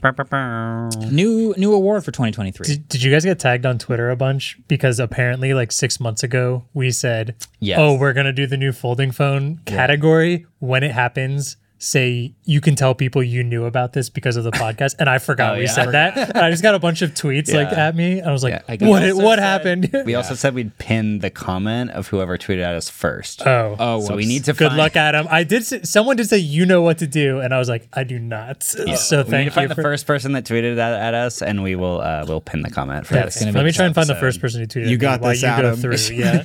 Yeah. Well, it's the OnePlus Open this year. It's the best folding phone that came out this year. It's the most complete. It is a Yeah. full flagship, a total banger. Like the screens are awesome, super bright, super responsive, super high-end specs, great battery, full-on cameras. You saw it get that bronze medal. It had really good cameras. And the software was actually really good. Little bit of interesting new multitasking features with the way they organize the different windows around the panels. So Yeah. if you made me pick a foldable to daily, that's the one I would pick. I would pick it by a slim margin personally over the Pixel Fold, which Right. I gave my runner-up because that, for whatever reason, well, I know why. It's because it's the aspect ratio and size, the passport stuff. It's awesome to use it closed, Yeah. which is awesome. Yeah. But it's a folding phone, so I got to open it sometimes, and Yeah. it's not as good open. So that was my runner-up, and honorable mention to the Z Flip 5, both because it's the best flipping phone and also because it feels like Samsung's were the only ones that didn't have some sort of build issues, whether it's the screen or the hinge or something Right. like that. Samsung's been at it the longest, and they're doing the safest design, which is why they didn't win awards, but honorable mention for being durable. Yeah. I'll say the Pixel Fold's interior to screen is pretty bad. Yeah, the bezels are pretty big. It's just gathers like it dust. doesn't look like it's kind of oily. It just doesn't look nearly as good as something like the OnePlus Open or the Honor Magic V2. The OnePlus Open has almost no crease, too. Yeah, it's very good. It's basically the same exact hardware as the Oppo Find like N3 fold or whatever it's called. But it is the exact same hardware. yeah, same hardware. Yeah. It's good, man. I really wish that Oppo kept making the small passport foldables, that they stopped with the Find N2 Fold, Oh, they stopped. Yeah. I didn't realize that. at least so far, because they switched to a much bigger phone. That's part of the reason I really like the Pixel Fold is because it's Just shorter. that size. Yeah. Yeah. So, Also alert slider. Didn't even mention that. oh, right. All right. I also did a most improved award. I kind of like this one. Just like let's acknowledge the biggest delta between last year and this year. And I ended up giving this one to the Nothing Phone 2. Yes, the hardware is slightly improved and it has like a new curved back and better LEDs and more control over the glyph and stuff like that, but also a big software jump in the whole rewrite they did with Nothing OS, and now it's on Android 14 with Nothing OS 2.5, and it has a lot of character. And it has iMessage. And it's got the blue... Oh, wait. Oh, No, wait, sorry, no. No, Yeah. it doesn't. No. They don't have that anymore. close. But the phone itself... Deep cut. yeah. I mean, that would have locked them into the spot for sure if they'd gotten that through, but it doesn't have blue bubbles. But it is still really good. And I gave my runner-up to the iPhone 15 because they've had Lightning for a decade. And it has USB-C this year. That's crazy. So there you go. That is a big improvement. Must improved. A lot of other phones are like almost the same as last year, basically. Yeah. And like Zenfone 10, I'm glad it's almost the same as last year. I'm not mad. Yeah. I'm just saying. We got It's just slightly better. Yeah. In every way. Bust of the year. The Solana Saga crypto phone. Now listen. Listen. I hear you. I'm not ignoring you. I hear you. There are a lot of people, mainly on Twitter, mainly with crypto in their bio, who have a lot of thoughts about how the resale price of this phone has gone up so much because you got to spend like $2,000 to get one on eBay now. Did you know that? Yeah. They're like reselling $2,500. because all the bonk and all of the what is the crypto Clanosaurs that and you the get? free honeybee toy or All of whatever. this- No. It's called Beamium. Get it right. All of the stuff that you get with the phone at the moment Is worth is very valuable. money. All of the limited edition NFTs and stuff that you get with the phone are actually quite valuable at this point. So if you didn't buy the phone, you missed out on a bag. You could have sold it for $1,000 on eBay. Generational wealth. Here's the thing. That doesn't make it a good phone. Also, Yeah. It doesn't. Also, on top of that, we have always said that we judge these phones for this based on release MSRP and things that happened at release. Right. Like, Yeah. because there's a lot of times by the time we're into this, people are like, no, the Samsung phone's so much cheaper now. The value should be this, or my T-Mobile gives me buy one, get one free. And those are great deals. And bonk is cool that it's bonking off or whatever. But like, it did not happen when the phone came out and when we first looked at the phone. Solana was And we don't get to, if anything, did we shoot the smartphone awards already before Yeah. this spike happened? We did actually. Yeah. yeah. Yeah. So the other thing is like, okay, this was it was $1,000 when it came out, whatever. Then it was $600 when I reviewed it. But the actual phone itself isn't good. So this was let's just say it's a normal $600 phone. It had a pretty solid build quality. This is the thing. This was made by the same team that made the Essential Phone 1. Yeah. And it was made of ceramic and it was heavy and it had the colored buttons and it had like a nice design. It was like a Fairphone but made of ceramic. It was cool. Yeah, true. Fingerprint reader on the back. That's a throwback. I liked it. It was a throwback design. But then from that point on, you got worse SoC. You got a pretty bland display. You got Bad viewing a angles. 4,100 milliamp hour battery, which in a phone this big is not enough. Cameras were not good, just straight up not good. And then the software was basically stock. They didn't add anything to the software experience other than the Solana features. The App Store. The DApp Store, exactly, with the developers of the DApp Store. So I will add this asterisk for you. If you are a really invested Solana holder already, Or even into I crypto. still- if you are No, but it's like not even in but crypto. not You even have into to be crypto. like into the it's specific. Solana Okay. chain. And Yeah. The thing about the App Store too is that you can't only use the apps on the Solana. You sound like you're Saga. hiccuping while saying App Store. It's not like you can only use the apps on the Solana Saga. You can use them on any Android phone. It's just a curated list of apps. I mean, you get the Seed Vault. There were a couple things that were built into the phone that were unique. The Seed Vault is cool. Which is why I will say, if you are like all in to that ecosystem, then that feature may push it over the edge for you to want to still spend $600 or I guess go to eBay now and spend $2,000 on a phone with a subpar display, subpar battery life, subpar cameras, and subpar software because you have that feature working for you. In which case, the runner-up is the bust of the year, which is all of the concept phones that didn't come out this year. You know who you are. The Solana phone came with a really cool USB cable that had a little switch that allowed you to do only charging or charging plus data. Still use that cable. And they were selling it on Amazon for like $30, but I can't find it now. So that makes it a good. Just kidding. MVP. Yeah. Okay. MVP. Also, if you thought Marquez, who doesn't talk about crypto at all, was going to think this was like the greatest phone ever for someone who doesn't use crypto, I just don't know what to say. I tried to give it a chance. I tried to like actually review it as a person who didn't have to spend the money. I bought the phone. No, I didn't. I got the phone sent to me and then I gave it a chance, which I didn't have to. And I really like started to use the phone for a while. So that is my L of the year. And now we get to the W of the year, which is the phone of the year, the MVP. There's a bunch of ways to find this one. I could just say it's my favorite phone of the year, the most impactful, the most well-rounded, whatever. But my phone of the year is the Pixel 8, Google Pixel 8, and it's a nice graduation to finally I think starting to hit the stride of what they intended when they started making Pixel, which it took a couple years. We're on Tensor G3 now. We're on like this new third generation of this thing that they started doing, but. Awesome screen, much brighter, 120 hertz, LTPO. Well, for Pro. No, the Pixel 8 as well. Really? 120 hertz, yeah. It's not quite as bright, but it's still 2,000 plus nits. It's an awesome screen. It's a really, really good camera, as we already know. Tons and tons of clever software features.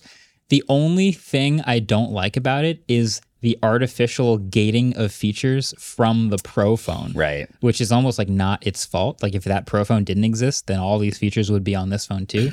But Honestly, 7 years of software updates kind of sealed it in for me. I think Yeah. that's an awesome promise. And if they deliver, I have no regrets about this being phone of the year. There were some gates that were a little bit more legitimate. Like I did a lot of research into how Video Boost works, and you actually do need a lot of RAM to make that work. Okay. So I think the 12 gigs of RAM versus the 8 actually did help it.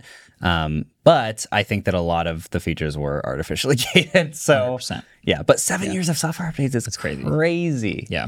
I did have some, a runner-up, which is the Zenfone 10. Yeah. The nearly flawless Zenfone 10. I think that's my phone of the year is the Zenfone 10. really good. Personally. It's really good. Yeah. I kind And of dig it. then it's missing a few software features for me, which I still keep coming back to the Pixel for. Yeah. And then honorable mentions to the iPhone 15 Pro, which is just a rock-solid phone that finally has USB Type-C. The S23 Ultra being the boring one generation of chip old flagship that's still incredibly good. And the OnePlus Open, best foldable of the year. Yeah. So that's my smartphone awards. And the Solana phone. And yeah, not a single hot take in here. I like the awards. If you guys want to watch the full video and all the breakdowns, and even though you already know the winners, you can still sort of enjoy the lead up and the descriptions of each phone. You can watch the smartphone awards. We'll link it below. But you know what we should insert right now? Trivia. I just want to say, if this is not cheese trivia based on Marquez's cheese answer before, I'm going to be a little upset. Monterey Jack. It better be In what state? a Gouda question. Oh, it is. All right. ActivityPub, everyone's favorite decentralized social media network protocol. Blue Sky would like a word. The app protocol. But anyway, continue. Oh, right. Because they don't use. They don't use it. They have their ActivityPub. own at protocol. But anyway, continue. I wonder how that's going. But go on. It's actually an iteration on an earlier protocol with a very similar name. Was that similar name A, ActivityPup, B, ActivityPump, C, Shacktivitypub, or D, ActivityPlum? Is Shacktivity like Shaq the Like basketball Shaquille player? O'Neal, yeah, Okay, yeah. Shaq. I have explanations for all these. I figure we'll save them for Okay, the cool. end. Okay. I have my own explanation for the first one already. For ActivityPup, is it about Dogecoin? Because if so, it's you'd about, be right. It's about Woof. Oh, like the farm thing? No, like the fake app in the office where you send a woof and it sends like to every single device that you have. No, unfortunately, it's about Dogecoin. Okay. I'm not But we'll answering get to that After the break. after the break. Are Bonk and Dogecoin connected? No.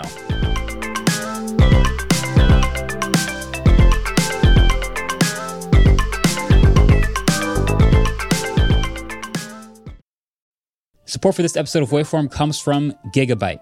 There's a lot of talk out there about how AI is revolutionizing our world. Computers are writing newsletters, robotic bees are pollinating flowers, and a whole new wave of driverless taxis are popping up in cities all over the world. But how can AI power our passions and what we do for fun? That's where Gigabyte's AI gaming laptops come in. So their range of powerful and portable new laptops deliver cutting-edge performance for anyone looking to explore the brave new world of AI-powered gaming. So every 2024 Aorus machine comes equipped with the Gigabyte AI Nexus, which is like a central hub located with all the AI-powered features you could hope for. So that includes super useful tools like AI Power Gear, which automatically throttles and extends your computer's battery life depending on your power source and usage.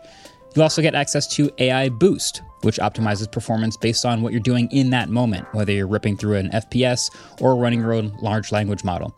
AI Boost automatically adjusts the GPU and processors to maximize responsiveness and deliver unparalleled efficiency. Lastly, AI Generator includes various generative AI apps for quick startup, and all 2024 Gigabyte models seamlessly integrate with tools like OpenAI and Microsoft's Copilot AI chatbot. But the Aorus 16X and the Gigabyte G6X take it to the next level with a dedicated Copilot key, allowing users to swiftly tap into productivity and generative AI capabilities. I also keep hearing AI is going to change a lot in the gaming world. Andrew, can you think of anything about that? Not just optimization, like you said, but like more personal optimization I could see happening where like maybe you're playing a competitive game like Valorant and you want higher FPS and lower resolution. Like you're okay versus like The Witcher where you might want 4K crispy resolution and like a lower frame rate. I think finding that between your computer specs and what you want might help out a lot. Nice. So all of the models that I've been talking about are available right now at aorus.com/laptops/gigabyte-AI. So that's AORUS.com/laptops/gigabyte-AI. Gigabyte-AI. Gigabyte. Team up, fight on. All right, welcome back to the final section of Waveform. We got a couple quick car stories because cars are tech and there's some pretty good stories. First of all, Tesla says they are testing a wireless charging mat for your car.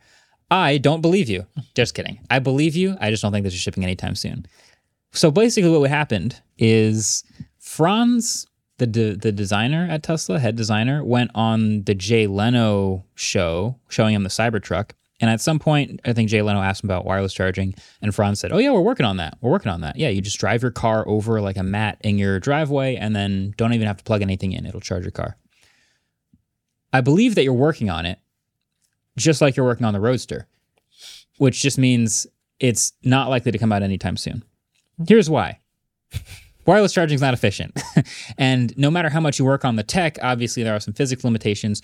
The one other car, this should answer any questions you might have about how soon it could come out. The one other car that has actually tried and shipped this exact feature is the $3.5 million McLaren Speedtail. The McLaren Speedtail is not an electric car. The McLaren Speedtail has a wireless charging puck that you can drive over or like slide underneath the car. That is basically a slow charging, like trickle charge tender for the battery in that gas car, like the little car battery in there. Yeah. Because this is a car that's basically, let's be honest, sitting in mostly garages and not being driven much. And people who own $3.5 million cars like that have a ton of other cars that they drive a lot. And so this is a car that's just going to sit in your driveway. So a lot of these cars come with slow trickle chargers. And they thought, this is a small enough battery that even if you get it slightly off center or don't drive quite to the center, this is a good trickle charger. Do you know why that also makes sense? Because how expensive is that car? Millions of dollars. Millions of dollars. But then you don't have to have like the wire rubbing up on it all the time when you have to keep it plugged in the garage. Now it's just free. But yeah, the thing about wireless chargers is, and you can observe this with any phone, we love the MagSafe because it snaps it into place to get the exact alignment for ideal charging efficiency. Yeah. But if you're driving your car onto it, you could be to the left a little, to the right a little. You could go too far forward. You could go not enough forward. You could have your suspension too high, something. It just might not be in the exact ideal position. And so you could draw hundreds of extra watts of power from your wall that don't go into the car. Yeah. If you're just not quite on the right spot. Also, that supercar that you were talking about, it's very low to the ground, which means it's going to be a lot closer contact to the inductive charger. And maybe the Roadster could do this if it's close enough to the ground. But most of Tesla's cars are at least raised a little bit, so you're going to lose more energy if you have it too It's a cool idea. I love the futurism of thinking about it, but with today's tech, it's an insane idea. That's all. The biggest gripe about electric cars is how long it takes to charge. In the most, at the absolute best charging rate right now, plugged in at a Tesla supercharger still takes a long time comparison to gas cars. So now, before we've even really gotten that to the best of its capabilities, at least this is home charging, right? Yeah. True, but even home charging, if you're using, how long does it take to go about full on a 240 volt? Like an upgraded outlet. Let's give it the I have a 240. It charges at 11 kilowatts, so a couple hours overnight after a daily commute, and you're fine. It charges about 30 miles an hour in my battery pack. So that's plugged in at 11 kilowatts. Yeah. If I don't know the exact percentage efficiency, I'm not even going to try to guess it. 10 miles an hour, but on a wireless, that would be pretty good. But you're still going to pull the full power from your wall. Right. You're just losing a lot. Wasting a lot of energy. You're just wasting energy. So that's tough. And the grid can't really do that. They are definitely working on this. They purchased this German wireless car charging company, Wiferion, in July. Yeah. Strange name, dude. Super weird name. Wiferion. It sounds like an never mind. Yeah. Good call. But they sold the company, but they ended up keeping the engineers. So they obviously are working on the technology. They probably just want a proprietary version. Yeah. But yeah, I would love to see what they end up with, but I don't doubt if it's going to take quite a while. I'd bet anything the Roadster comes out before this.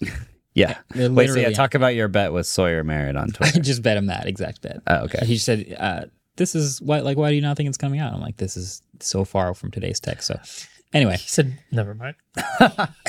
This is just a stupid thing to say online. Why do you think this isn't coming out? No, I just don't think it's coming out any time soon. Yeah, it's going to be a long time. You know what would be pretty cool? If your Tesla had brushes that could come out from the bottom or the top and make contact with electrical wires. so that you could charge while you drive. You're talking about a bus? And then, then you could make the Tesla big enough for you and all your friends. And then it comes at a pre-planned time and route so you can drink. Nice. Oh, so self-driving. A bus. Self-driving. A bus. Okay. Wait, what? Here's a question. What do you think comes first? Good wireless charging pad Public infrastructure. that can fit in your garage, or a Tesla bot that can just plug your car in for you? Well, remember the early stages where they were testing that the snake arm? snake arm that would like look for the And then part and plug itself in? Simone built one, didn't she? She did. Did she really? That's another thing where I feel like there were too many variables. Plugging it by itself? Yeah, the snake arm to plug into your car. Because I'm saying Tesla bot. People are lazy, Tesla man. bot. Tesla bot can definitely deadlift So lazy. wire. Which one do you Charging think wire. will ship to real people first? Yeah. I think Tesla would ship the wireless car charger before Tesla bot. Is But that that's a whole nother take. It's just a whole other It's a whole nother take. I mean, Tesla bot's supposed to do mundane things at your home that you don't want to do. So it can just meet me in the garage and plug my car in while I walk inside and slam the door in its face. And then it can break down all my cardboard boxes that I throw in the Can't be garage. mean to Tesla bot. Everyone knows how that movie goes, Andrew. You can't be mean to it. wait? Is the snake? Is that real? The snake charger? No, it's I don't think it ever happened. it's not a real They product. was it was like a marketing- It was a marketing demo from 10 years ago, just like driving across the country was a Yeah. marketing demo from 10 years ago. Yeah. Okay. Anyway, okay. Cool. It's crazy. Wait, Let's see your just for a bus second. have that. It's just like crazy that like they're like, Tesla, I think it's obvious. We have a little bit of a PR problem. People assume we don't have morally the right ideas. Let's have our charger embody the metaphor from the Bible for evil, a serpent. It's like, who? Never mind. Continue. All right, well, we can move on. A couple other quick things. I think the last big domino has fallen with this NACS thing. The Volkswagen Group has finally committed to NACS in 2025. Volkswagen Group meaning that includes Audi and Porsche. So, Taycan, e-tron, all of those EVs. At this point, I feel like it's safe to say everyone who currently ships a battery-powered EV has committed to NACS. All the dominoes have fallen. There's It took a definitely while. one, and I can't wait to read the comment on There's the one going to we're be a missing. comment, and if you say it's the Ram pickup truck, that doesn't ship for another year We and a did half. discuss this, yeah. If it's something else I'm missing, feel free to let me know. But Lucid was like the second to last domino. This is like, all right, Porsche, Audi, VW Group is in. All right, the big dominoes are all in. NACS is now the new North American charging standard, period. Yeah. So, I mean, to add on to that, the Society of Automotive Engineers actually officially announced NACS as a standard very recently, last week, which we kind of missed last week, after Tesla released the specifications in 2022. That is a big deal because now the government is reassessing how they're going to allocate their $7.5 billion EV fund, which previously allowed NACS chargers, but it had to also have the Magic Dock that allowed CCS as well. Now, Tesla just did all this engineering to make the Magic Dock, and now they kind of don't need to make it anymore, considering all cars are switching by 2025. Yeah, and the original thing was because to get the government subsidy, it had to be able to charge more than one Type of car. Of car. And who knows if that helps start this, but also like Tesla doing this, I'm sure licensing it all out is probably making a boatload of money. Now that it's a standard, I don't know if they true. are licensing it out because they released the specifications in November 2022. I think at this point, they don't care about licensing the port. They have the most network. oil gas stations. They have the most gas stations, right? And if you use like the Tesla app and whatever at the gas station, that means that they're going to make the most money. Like they've kind of saturated the market in a lot of ways, and now they're just like, we already have the biggest network. Let's just make money as the gas station. Yeah. So And they're still building more. yeah. One last headline. Mercedes. I thought this was actually pretty clever. I don't know why I Really? like it so much. I kind of like it. Okay. Mercedes is adding, they got approval to add a special new colored light to the car that indicates when that car is currently self-driving. It's a turquoise colored light. So there's all these rules. I don't know exactly what countries this is going to be allowed in, but basically you can only have certain like amber or red colored lights or white colored headlights on your car. This is a new color they've gotten approval to add just for when the car is driving itself. I kind of like it. I kind of want to know. Why? When someone else is. I want to know when the car is driving itself, and I don't know why. don't actually. I think you know know why. why. You want to stay in an extra lane away from it. No, I want to just blow right past it and not even think about it. Like, I think the human driver is actually more likely to make a weird erratic To be move. aggressive, yeah. Yeah. Yeah. So if a car is like stopped at like a stop sign for way too long, I'm not going to beep because it's self-driving. I'll just drive around because the car is clearly doing something dumb, and I'm just going to drive around it. It's just nice to know when it's messing up due to being self-driving. You know. However, Mercedes does have a very good level 4. Is it level 4 self-driving? They have pretty decent self-driving. I've tested. It was years ago that I tested it, so I haven't used it lately. A lot of people have said recently that the Mercedes one is very good. They do, which is surprising. I would like to try that. So there's going to be cars out there self-driving all the time. When I see this, I feel like it reminds me of stickers that say like student driver, which then board. makes well, if it's like the baby on board one, it's like I wasn't gonna crash into you anyways, but I'll be extra careful around your Student baby. driver though, yeah. The student driver one might actually prompt people to like. Have you ever seen where it's like a student driver parked at a red light and they're just ready for the horn, and the millisecond it hits green, they just lay the horn on, and like, Oh man. people, and don't ever do this. This is extremely dangerous, but people mess with student drivers, and I'm very scared of people messing with self-driving cars and accidentally committing vehicular manslaughter. Driving by the Mercedes with the blue light on it, throwing your Coke at the cameras. It's very scary. Don't do that. Do not do Don't any of do this. that. But yeah, But maybe do it a little. No. I know there's a lot of people who mess with EVs, and I don't do think that. I want to see people messing with. Well, the EVs that are self-driving self-driving and that are obvious now, they're like there'd be like a Waymo with like 12 Yeah. sensors on it. So like, yeah, people throw stuff on. People literally put cones on the nose of the car just to troll it, and it stops the car in its tracks. Like, that's already a thing that happens. So this isn't going to change that. It's just, this is an extra layer of, you're in a neighborhood and you're about to cross the street and you look to your left and you see a car coming and it's got the blue light on. Maybe I'll wait an extra second for that one. And most people will not know what it means. I would say, just in case. pro tip: always wait the extra second when there's a car Well, involved. if you see a person in the front seat going like this, Fair. driving. But if you see a person who looks like they're looking at you, but they're clearly not controlling the car, it's good to know that they're not controlling the car. Or they're asleep. Yeah, So that's all. That's a headline I thought was interesting. I like being overly cautious. Have you ever seen like a car coming and it's going to make a turn where you are and its blinkers on? I always wait to make sure they make the turn, because the chances that person might just have a blinker on and blow past the turn, or decide, oh wait, I'm not turning here, and then you start Jersey, Be we have the careful. opposite problem usually. There's no blinkers in Jersey. Exactly. By law. They just make the turn. They don't ever indicate. And it has to be over 2 lanes every time. I you was do behind a person on the highway today on the way to the studio who drove in the left lane with her right blinker on for over a mile. And then when she finally changed lanes, she put her left blinker on to turn into the right lane. Her controls are inverted. And then I passed She her forgot. and she was on her phone. Just from Australia. It was unbelievable.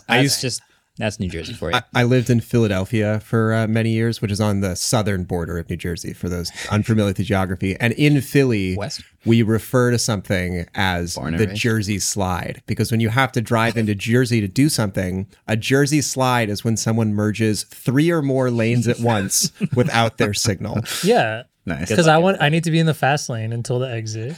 No, I'm just No, kidding. it's the opposite. It's always people going from the fast lane going, there's my exit. Yeah, that's what I mean. I want to be in the fast lane. I'm not going to lose time on this. God. All right, enough Jersey talk, guys. We went- I that know was this is in our bio. That was a stagger of like Jersey good talk. car tips and bad car tips, and Yeah. pick the good ones. All right, Anyway, let's do trivia. let's do trivia. It's been a long episode. Oh, yeah. Do. Welcome back to Trivia, everybody. We've got 2 banger questions today, if I do say so myself. Question number 1. As part of All the Verge's awesome coverage of this Google lawsuit, Chaim Gartenberg covered a secret Google program intended to butter up and keep developers in the Play Store. What was this program called? By the way, Jaime is at Google now, which is ironic. It's funny. You report on Google and they're like, Did I read an old article and not... Yeah, he probably Yes, probably was. this is from 2021. Yeah, he's probably covering it in can you read it one more 2021. time? I forgot the question. Oh, you know what? This is part of the Epic lawsuit. No, this is the same I lawsuit. forgot what's It's part of all the Epic a lawsuit. Yeah. Okay, I was all right. Play Store. Sorry, I got.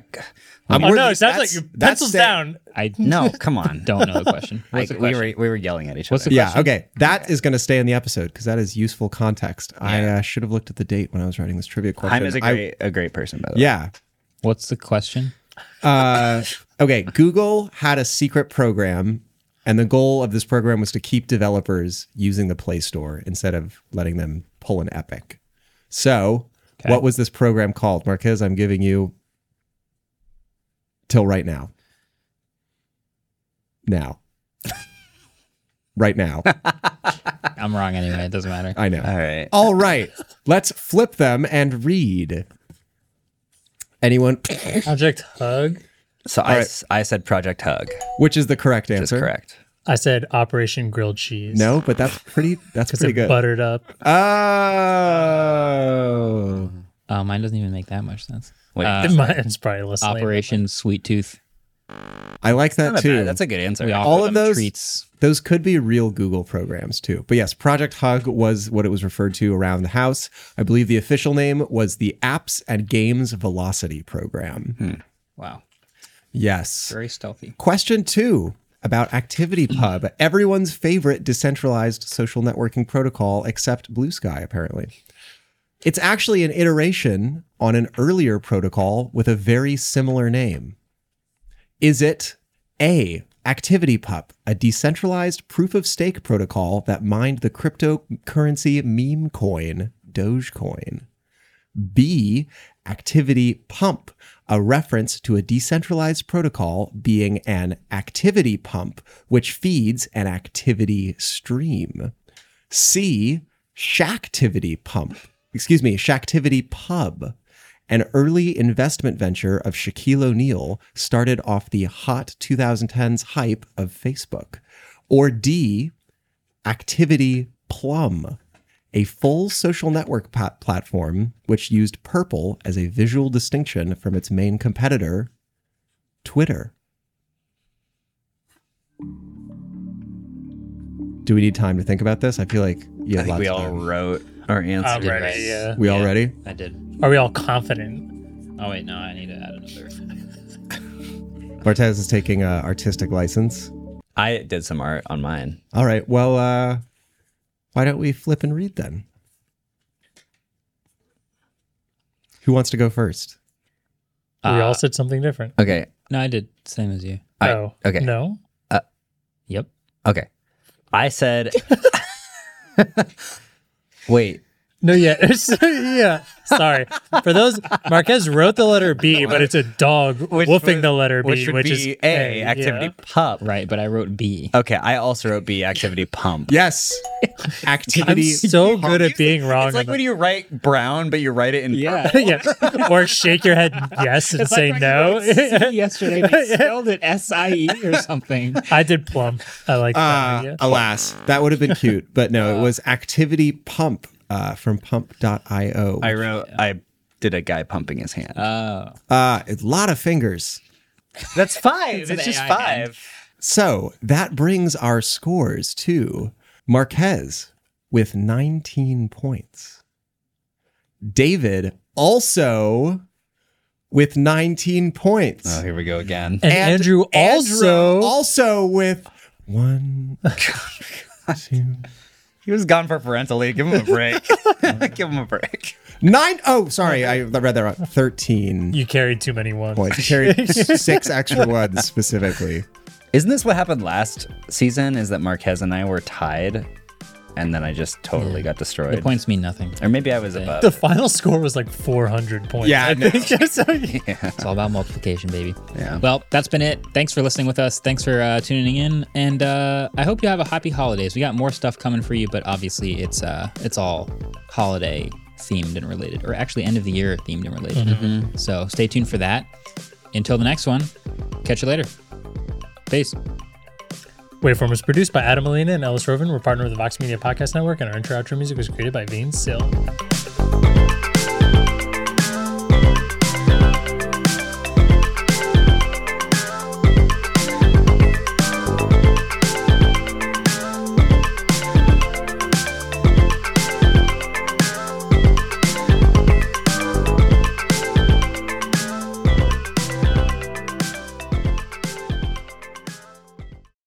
Yo, Where are we going with this? I had my music on shuffle yesterday. Uh-oh. And Hey Ya from Outkast came up. Uh-huh. And that's the first time I really listened to the lyrics of this song. It's and depressing. Wow. Yeah. Wow. I don't think I know though. This song is sad.